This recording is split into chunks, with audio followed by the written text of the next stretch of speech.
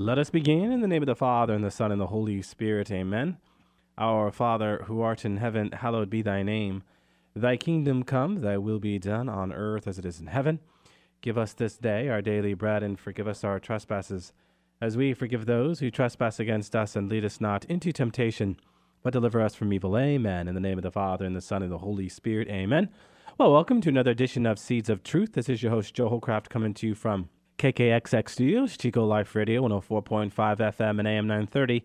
It is great to be with you another Wednesday evening where we continue our reflections into Paul's first letter to the Corinthians. We are in chapter 4. We will pick up where we left off last time, which is verses 6 to 7, and we just might find ourselves in those two verses for a whole time together this evening, because one of the things I want to do is really get into pride. We're going to draw from C.S. Lewis and Peter Kreeft, so we're going to be drawing from some huge theological figures to help us better understand pride, given the verses that we will read today, chapter 4, verses 6 to 7. But before we read those verses, I do just want to continue to welcome all of you who are tuning in by way of podcast in the countries of Canada, Mexico, Portugal, Spain, Brazil, Argentina, Chile. You know, recently I had received a question, Joe, are you receiving questions from the international arena? And I am. And the other part of the question is, are those questions different? And they're not. The church we belong to is universal, right? I mean, the word Catholic, coming from the Greek katholike, literally translates as universal. We belong to a universal church. I really do get a sense of its universality, if you will, when I get questions from you, and they're the same kind of questions that my next door neighbor is asking me, right? And certainly there are cultural differences, and sometimes you see that in the question, but you know what? In the end, the questions are the same. They might be phrased differently, but people want to know about how we are saved. People want to know about Mary. People want to know about purgatory. People want to know about, what we're going to talk about tomorrow. Who am I to judge? No matter who you are and where you live, if you belong to the Catholic Church, you're going to find this rich continuity. Why? Because the church that Christ came to establish is a church of continuity. And so, as I get the question asked, are you getting questions from the international arena, and are these questions different? Yes, I am, and no, they're not different. I speak to that now again because it's just another example of the richness of what it means to belong to a universal faith and a universal church. All right, with that, if you want to turn your Bibles, if you haven't done so already, to 1 Corinthians chapter 4, verses 6 to 7. I have applied all this to myself and Apollos for your benefit, brethren, that you may learn by us not to go beyond what is written, that none of you may be puffed up in favor of one against another. For who sees anything different in you? What have you that you did not receive? If then you received it, why do you boast as if it were not a gift? As if it were not a gift. Okay, what can we say to verse 6 here? Learn by us. So here, Paul is offering an appeal to listen to the shepherds of the church and live according to their example. And this is why Paul really challenges the ministers and stewards of the church, because he understands that the ministers are the town clock. Everyone's looking at them. So this is why it is important for those who are preaching the faith to first live the faith. That what they preach is an outgrowth of who they are and how they live.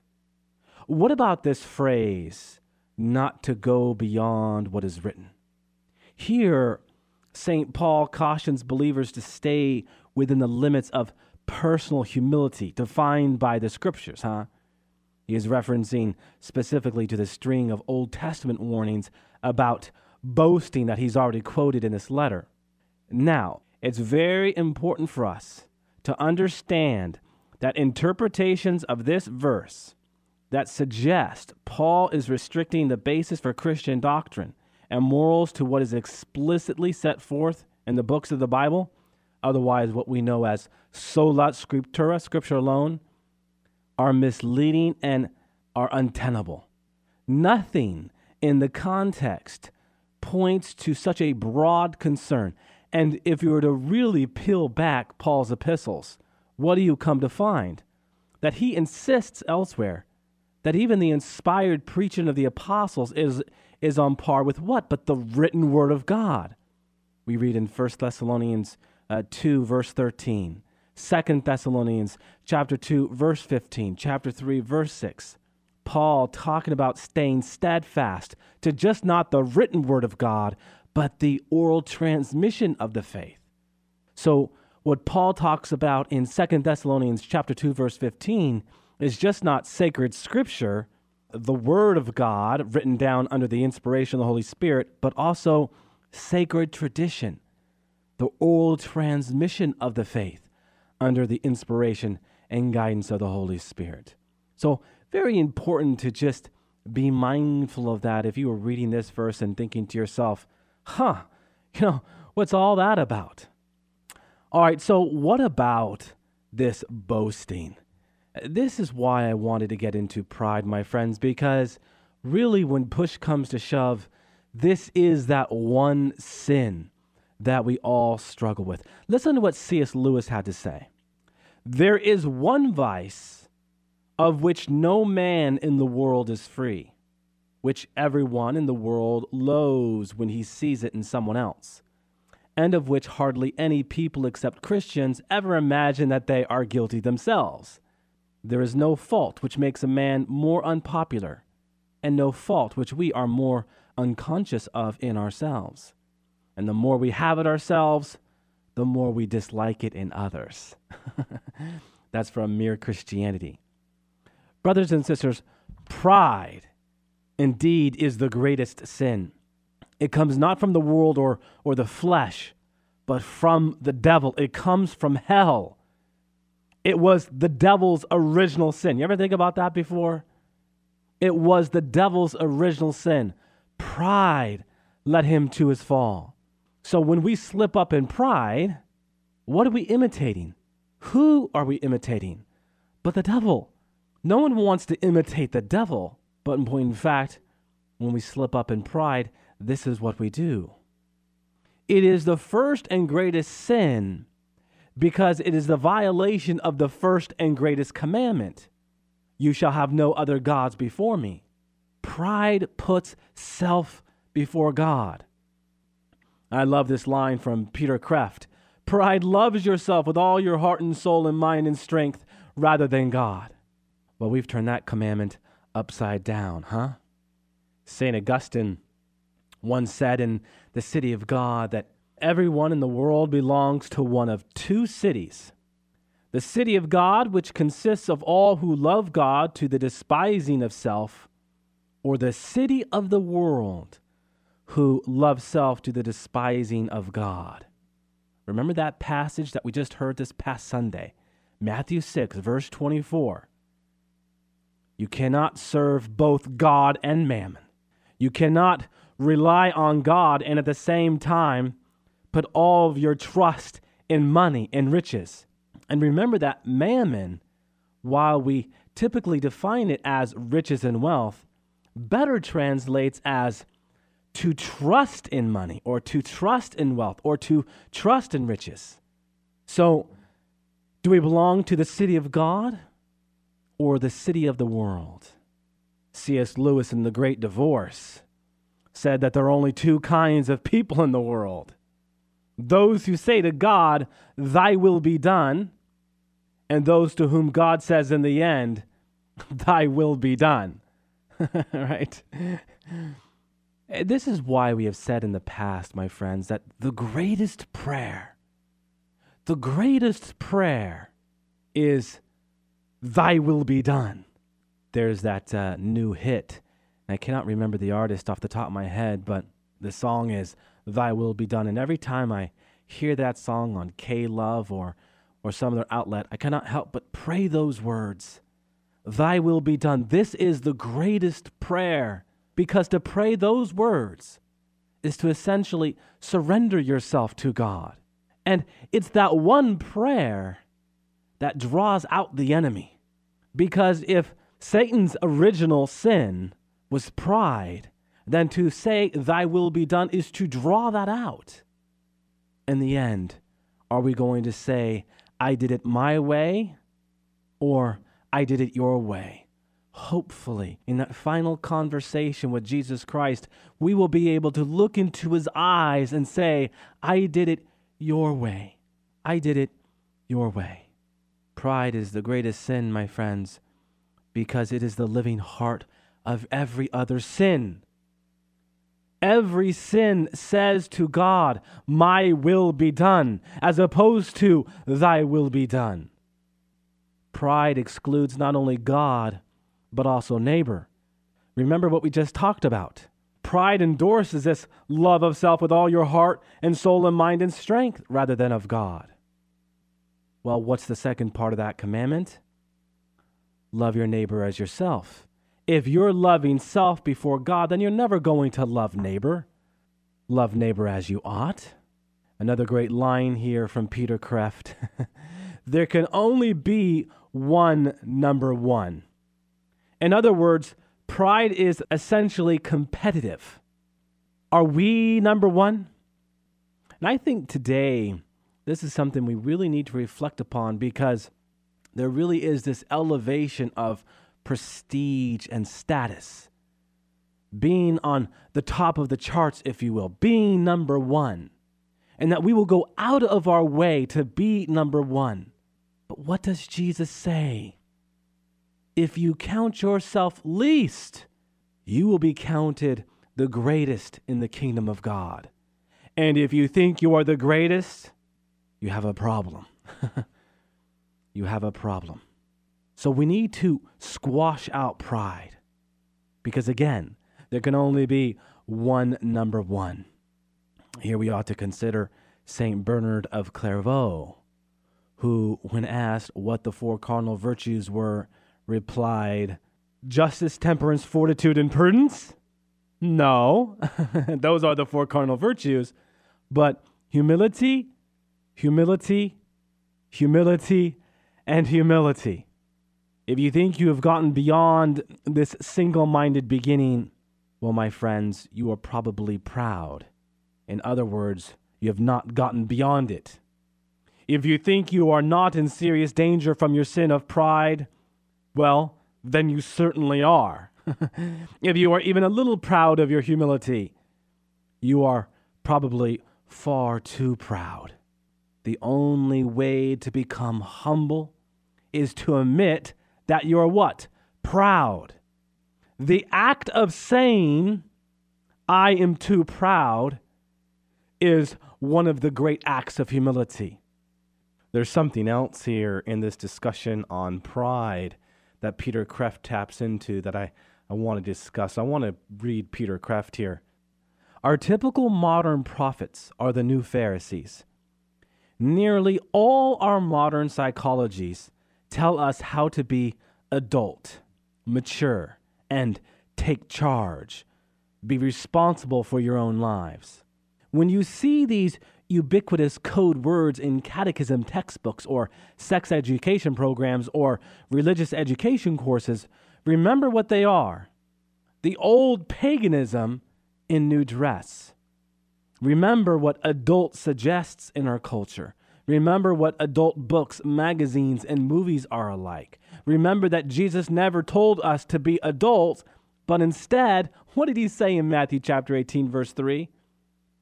Unless you become as little children, you will by no means enter the kingdom of heaven. I love that piece by Peter Kreeft. Especially that point that pride tells us it is a good thing to be adult, especially in the context of what we like. Movies, books, magazines. You know, I was in a conversation with my brother not too long ago, and we were talking about the ratings of R and PG-13. I posed two questions to my brother. A, who is it that is determining rated R and PG-13? Because it's not like they're concerned about the salvation of our soul. And what defines the rating R and PG-13? Because I tell you what, I just got done watching a PG-13 movie, and 15, 20 years ago, that would have been rated R. The violence, just scenes that did not belong in a PG-13 movie. I think what's important here is the question, who's in charge of my salvation? The person who's putting forth a rating of R and PG-13, or, well, the person you see in the mirror? What's that passage again? Philippians 2, verses 11, 12, 13. You are called to work out your salvation, and you do so in fear and trembling. My dear friends, let us not be caught up in the ways of the world and how they might look at entertainment, but ultimately the ways of God, the city of God, and how in the light of belonging to the city of God, how we might better deliberate in how we amuse ourselves. My brother made the point. I have a 13-year-old now, and I sure in the heck don't want him watching some of these PG-13 movies. And it's so, so true. And I don't want to chase the rabbit too far into the hole here, but we have to take stock in these kinds of things. And there's a reason why Peter Kreeft is talking about this, because if we are ever going to see as we ought, we must first be poor in God and enter into what it means to be a child of God, to be little, to be little, to be like a child. In point of fact, this passage here that we just read, Matthew chapter 18, verse 3, when it speaks to the little children, the better translation there is infant. And the image there is the infant that is sucking on the mother's breast. That we are so dependent upon God that we would actually lean into God the same way the infant leans into his mother. Very important. Now, I've spoken about humility. Here, as Peter Kreeft does, we ought to consider the first beatitude, because if there is a counter virtue to the sin of pride, well, it is humility. But even we could say more specifically that first beatitude, blessed are the poor in spirit, for theirs is the kingdom of heaven. If there is any one verse that I have quoted more than any other verse, it is probably Matthew 5, verse 3. Blessed are the poor in spirit, for theirs is the kingdom of heaven. And remember what is essential to this first beatitude, that it is, my friends, the opening verse to the whole Sermon on the Mount. And remember what we are to juxtapose the Sermon on the Mount against. If the 10 Commandments was the old law of the Old Covenant, then the Sermon on the Mount, and more specifically the Beatitudes, are the new law of the New Covenant. Just as Moses receives the law of the Old Covenant on a mountaintop, so Jesus delivers on a hilltop the law of the New Covenant. And why at the top of a mountain? We see the mountain beyond the mountain, the river beyond the river, earth in light of heaven, vocation in light of sonship, and ultimately all in light of God. So this first beatitude, which is, again, the genesis of the Sermon on the Mount, is foundational to the whole sermon that we call the Charter for Holiness. Why? Because it is that first virtue, which is more about a state of being, a state of surrender, a state of complete and absolute dependence upon God. If the first commandment is foundational to the subsequent 9, then the first beatitude is foundational to the subsequent 7. Blessed are the poor in spirit, for theirs is the kingdom of God. Just like the deer that yearns and longs for running water, so my soul longs for you, Lord. That's the first beatitude. Okay, that longing for God, that pining for God, that thirst for God, that we actually might desire to be with God as much as God desires to be with us. That constant openness. This is the first beatitude. And if you're wondering why this is the counter virtue, this beatitude of being poor in spirit, you should wonder no more. Because to be poor in spirit is the antithesis of pride. I love this line from Peter Kreeft here. Spiritual poverty is not the finest fruit of virtue. Love is that. But it is the root. What does he mean by that? Well, if we are going to allow God's divine love to invade our souls through and through, if we are going to allow that divine energy to charge us up, that love, that fire, then, well, my friends, our hands have to be palm up, open, ready to receive him. And I use that image, the palms up and open, because the very word disposition, coming from the Latin disponere, communicates that very image. The little one who, with arms outstretched and palms up, that's being predisposed. That's having that interior attitude of faith. Was Mary proud? No, Mary was the queen of the Anawim, the queen of the poor ones, the queen of those who are humble. She was in the Annunciation, Luke 1:28, when the angel Gabriel greets Mary, hail full of grace. She was predisposed. She was ready to receive the message. And so in this way, Mary is a model disciple of what it means to be poor in spirit, and consequently, why she literally incarnated the kingdom of heaven within her.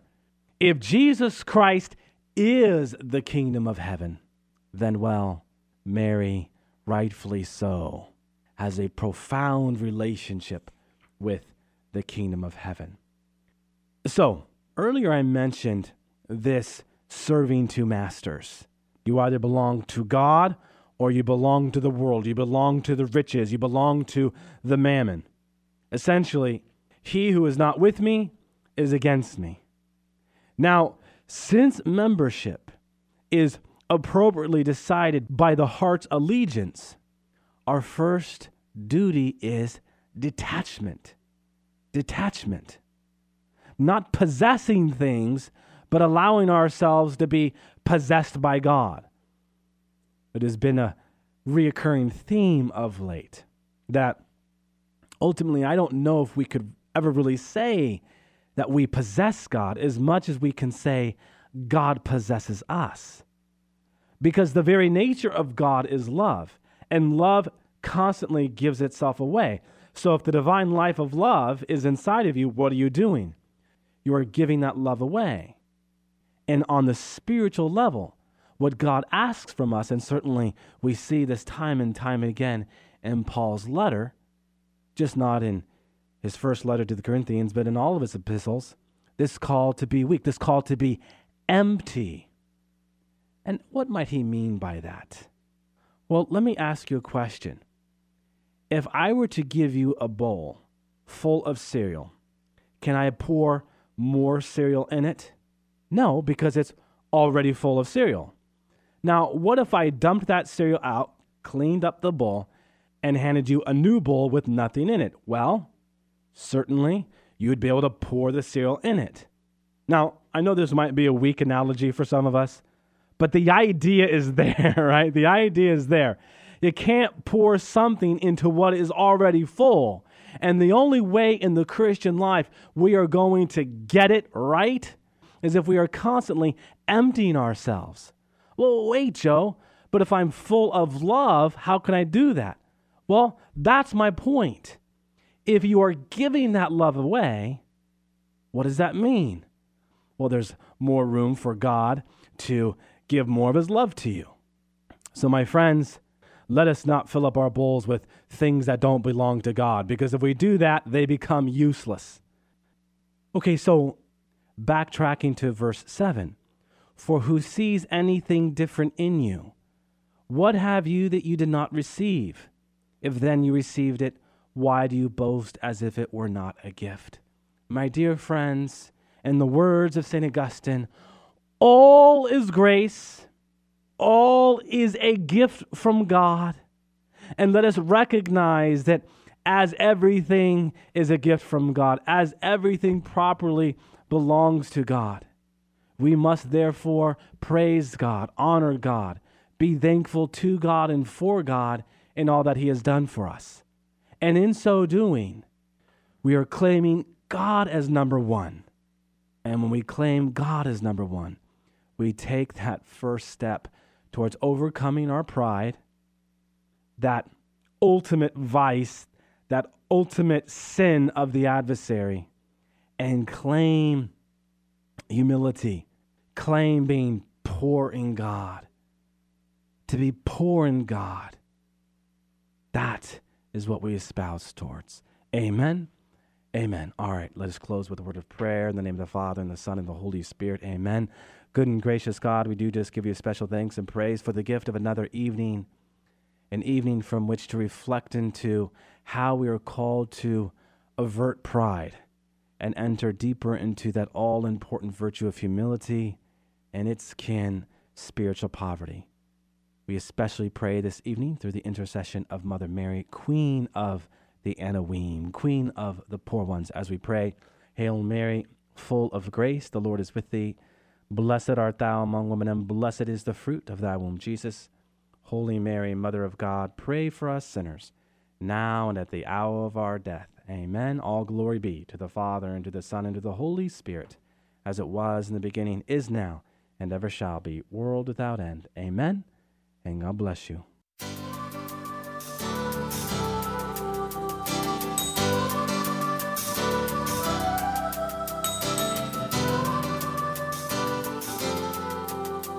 Thanks for listening to Seeds of Truth, heard every evening, Monday through Friday at 5:30 here on KKXX. If you'd like to hear this program or find out how you can help support Seeds of Truth, the website is joeholcraft.org.